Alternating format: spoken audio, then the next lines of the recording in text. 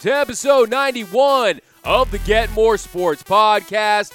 My name is Doug McCain. Thanks for rocking with us once again on today's episode. Alex Cora has been fired by the Boston Red Sox, and we're going to tell you if he'll ever manage in Major League Baseball ever again. And then Luke Kuechly announces his retirement from the NFL at the age of 28. What does this mean for players retiring early? And Zion Williamson announces his return date. We're going to break that all down and give you Zion's top plays in the preseason. All that much more here on episode 91 of the Get More Sports podcast. Don't forget to subscribe, rate, and review the podcast wherever you get your podcast these days. And then head to YouTube and give me all your takes right down below in the comment section about Alex Cora. I got a couple from Gary A. on how they should punish him. He says they should shove a live snake up his ass. And then David Cole says castration starting with Cora. So you guys are rough on Alex Cora. But we've got lots to get into, a jam-packed show for you guys today. So let's get right into it. It's showtime. Are you ready? What it do, baby? Let's get it on. And we've got more fallout from the sign-stealing scandal in Major League Baseball. The Boston Red Sox have just fired Alex Cora. Alex Cora's days in Boston are over. After just 2 seasons, he led them to the 2018 World Series, and his punishment from Major League Baseball is pending right now, but he was implicated in the Astros sign-stealing scandal. He was one of the kingpins of their nefarious operation that was going on in Houston, and he is done for the Boston Red Sox, and he may be done in Major League Baseball. More on that in just a second, but in a statement from the Boston Red Sox that reads, "Today we met to discuss the commissioner's report related to the Houston Astros investigation. Given the findings and the commissioner's ruling, we collectively decided that it would not be possible for Alex to effectively lead the club going forward, and we mutually agreed to part ways."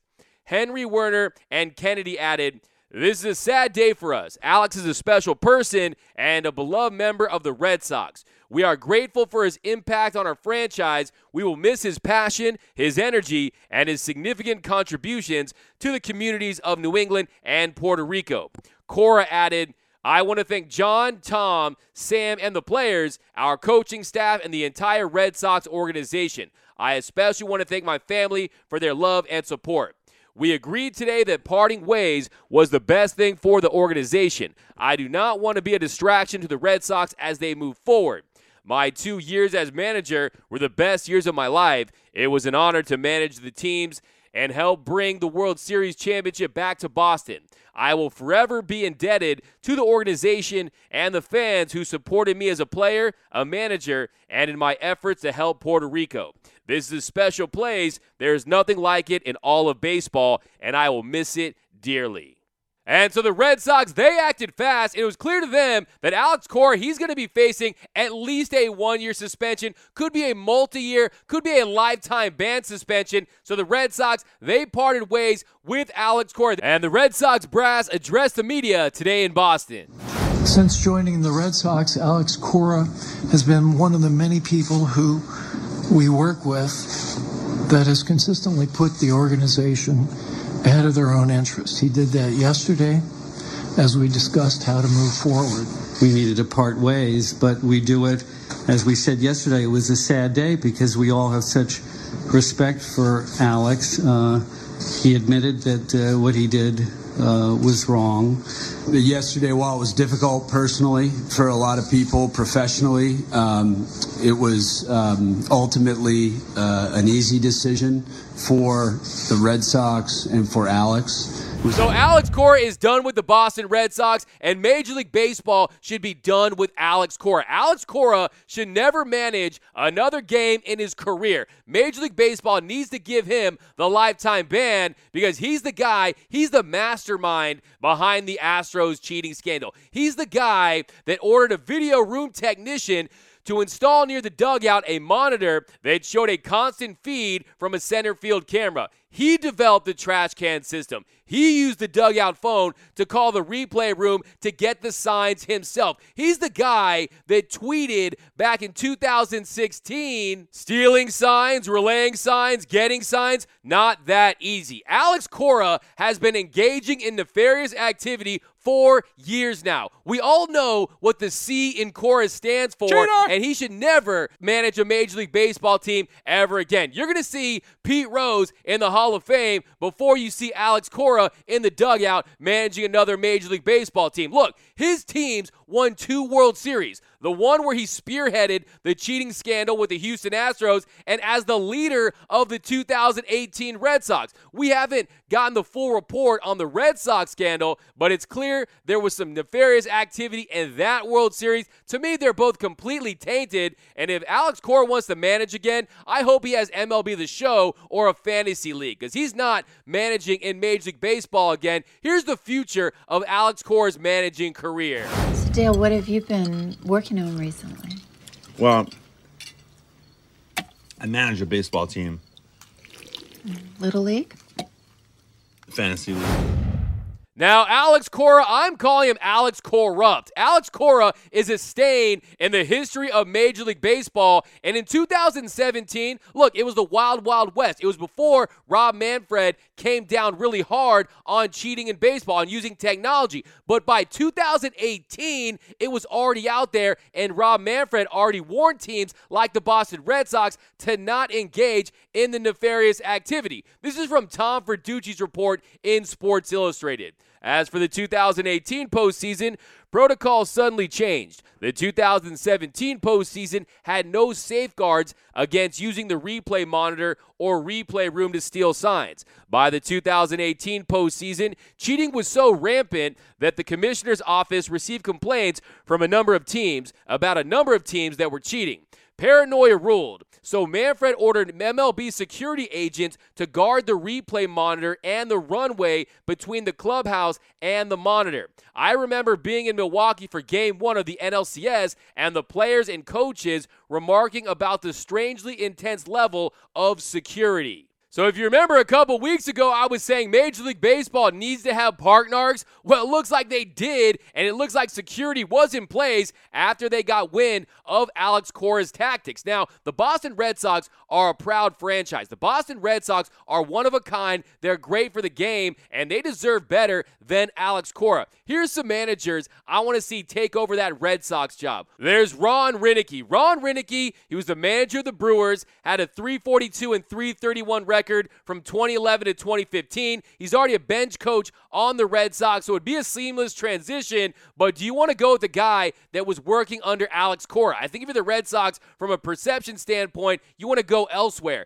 How about Jason Varitek? Jason Varitek, he's already had the title as special assistant to the president of baseball operations, and he's done a lot of work on the field with the players. So he's the 2-time World Series champion, and he's always been billed as a future manager. I think Jason Varitek is a name I would strongly consider. And then there's Billy McMahon. He's been a rising name in the minors. And then there's Eduardo Perez, Mark Kotsay, Matt Quintaro, even some whispers of Dustin Pedroia as a potential candidate. But I think Jason Varitek is the guy. Here's Sam Kennedy talking about Jason Varitek as a potential Red Sox manager.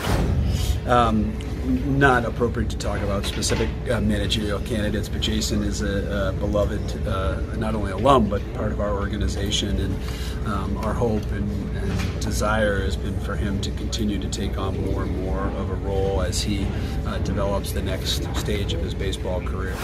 So the Boston Red Sox, a great organization, one of the flagship franchises in Major League Baseball. They made the right move by moving on from Alex Cora, Alex Corrupt, as I'm calling him. And their next manager, I really think they should go with Jason Varitek.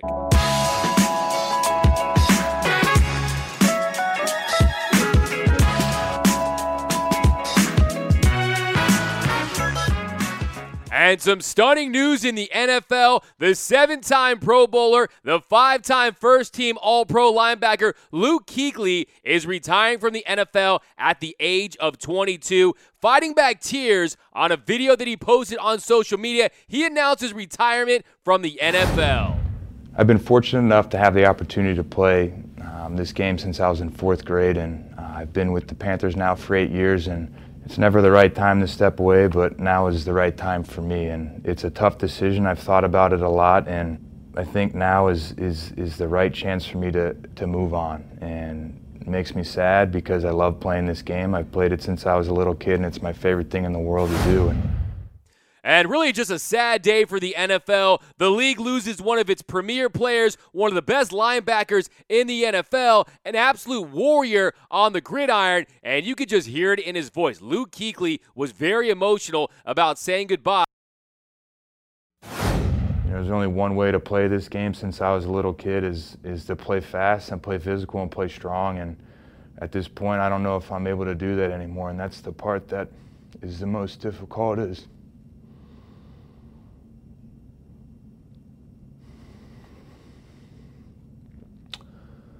I still want to play, but I don't think it's the right decision, so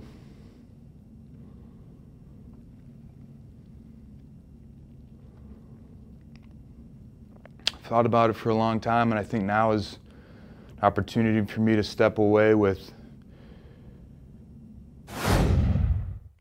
And former Carolina Panthers head coach Ron Rivera, who selected Kuechly out of Boston College with the 9th pick of the 2012 draft, he said that he was glad to see Kuechly go out on his own terms. One of the really good young men to play the game, and I'm proud to be able to say I got to coach him.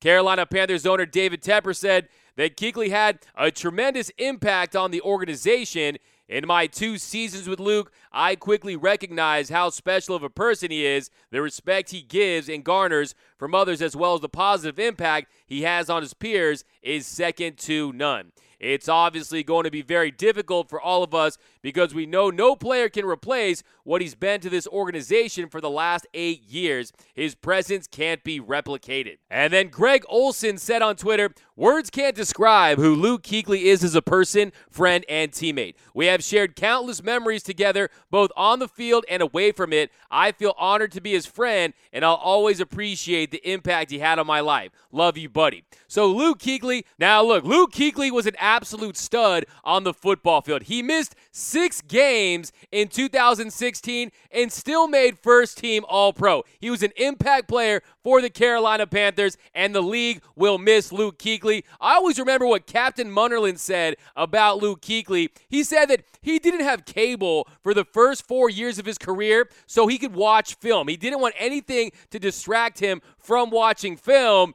And unfortunately for the NFL, he becomes the latest player to call it quits before the age of 30. Luke Kuechly, 28. Gronkowski, 29. Andrew Luck, 29. Doug Baldwin, 30. Cam Chancellor, 30. Calvin Johnson, 30. Patrick Willis, 30. Jake Locker, 26. And Chris Borland, 24. Now the question is, did Luke Kuechly make the right decision? Absolutely. Luke Kuechly goes out on his own terms. He walks away from the game while he can still walk. Look, he made $63 million in his career. He's going to be fine. He's set financially. To me, he's a Hall of Famer. Since 2012, 1,092 tackles, first in the NFL. Pro Bowls, 7, first in the NFL. All-Pros, first in the NFL. 18 picks, most among linebackers. NFL Defensive Player of the Year, NFL Rookie of the Year, and 7 seasons as team captain. That is his Hall of Fame resume, and in my opinion, he goes into the Hall of Fame, and there's no question about it. He was the best at his position for multiple years. Unfortunately, due to the way that he played the game, the violence, the ferocity, it didn't allow him to continue playing the game, but there's no question in my mind that Luke Kuechly belongs in Canton.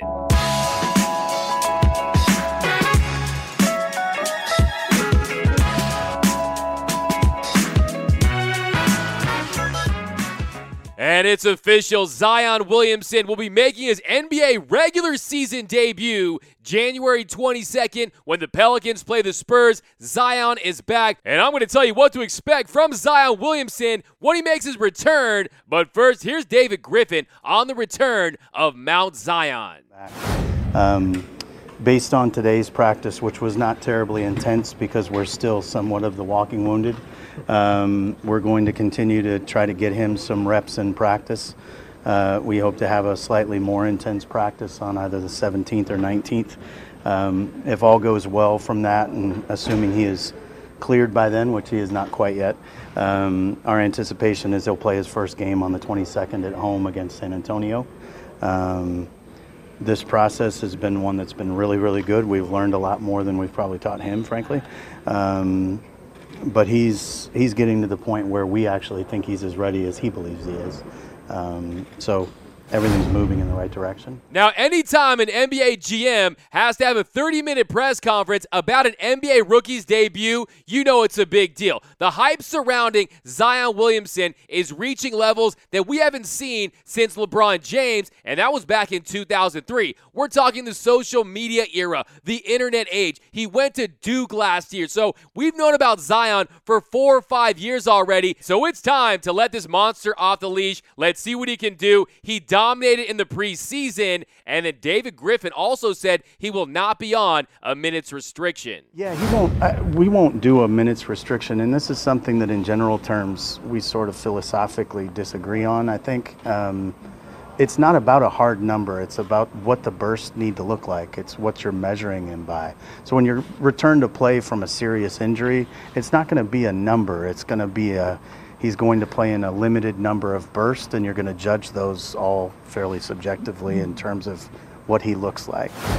Now, my first takeaway is I have so much respect for this Pelicans organization. Playing Zion this year, that was the right thing to do. You don't want to do what Philadelphia did with Ben Simmons and what the Clippers did with Blake Griffin. Yes, they sustained injuries, but they held him out for the entire year. You want to see guys come in and perform and see how they play with their teammates. Look, Lonzo Ball has really turned the corner. Brandon Ingram really should be an all-star this year, in my opinion. And another thing, too, Zion Williamson, he's going to be eligible for the Rookie of the Year this year. He can't do what Ben Simmons did and wait a whole year and then steal the Rookie of the Year from Donovan Mitchell. Zion Williamson, we're going to see him this season, and just the way they talk about this guy, how they've tried to change his walking, all of his fundamentals, change his diet. Look, for a while, they were calling him Dikembe Mutombo because it looked like he was puffing up out there in Nolens. Look, that food is so good, it's tough to avoid, but look at the way they talk about this guy. It's almost like they have him in the lab. It's like he's Drago in Rocky IV. He's like a basketball machine. Just listen to the way that David Griffin talks about all the work they put in with Zion Williamson since he's been out.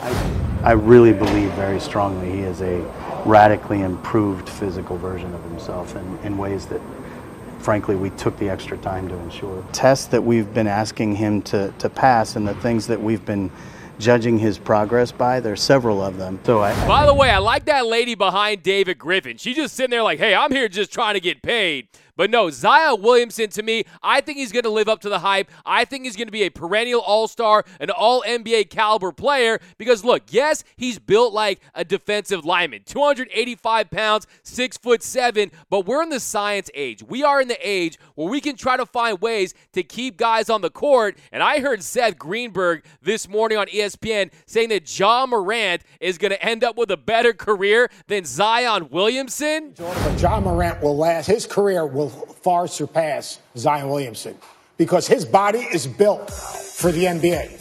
His body is built to last. Then you would do it. You would reverse the order if he's going to have a better Look, here's the deal. Zion Williamson hasn't played a game. Right. He played one exhibition game. Right. All right? You look at Zion Williamson. Look, it's just genetics. You can talk about teaching him how to walk again, teaching him how to run again. All this stuff's great. The guy's 280 pounds. There's only 2 guys in the NBA that weigh more than him. It's a 24-second clock, stopping, starting, changing directions, jumping.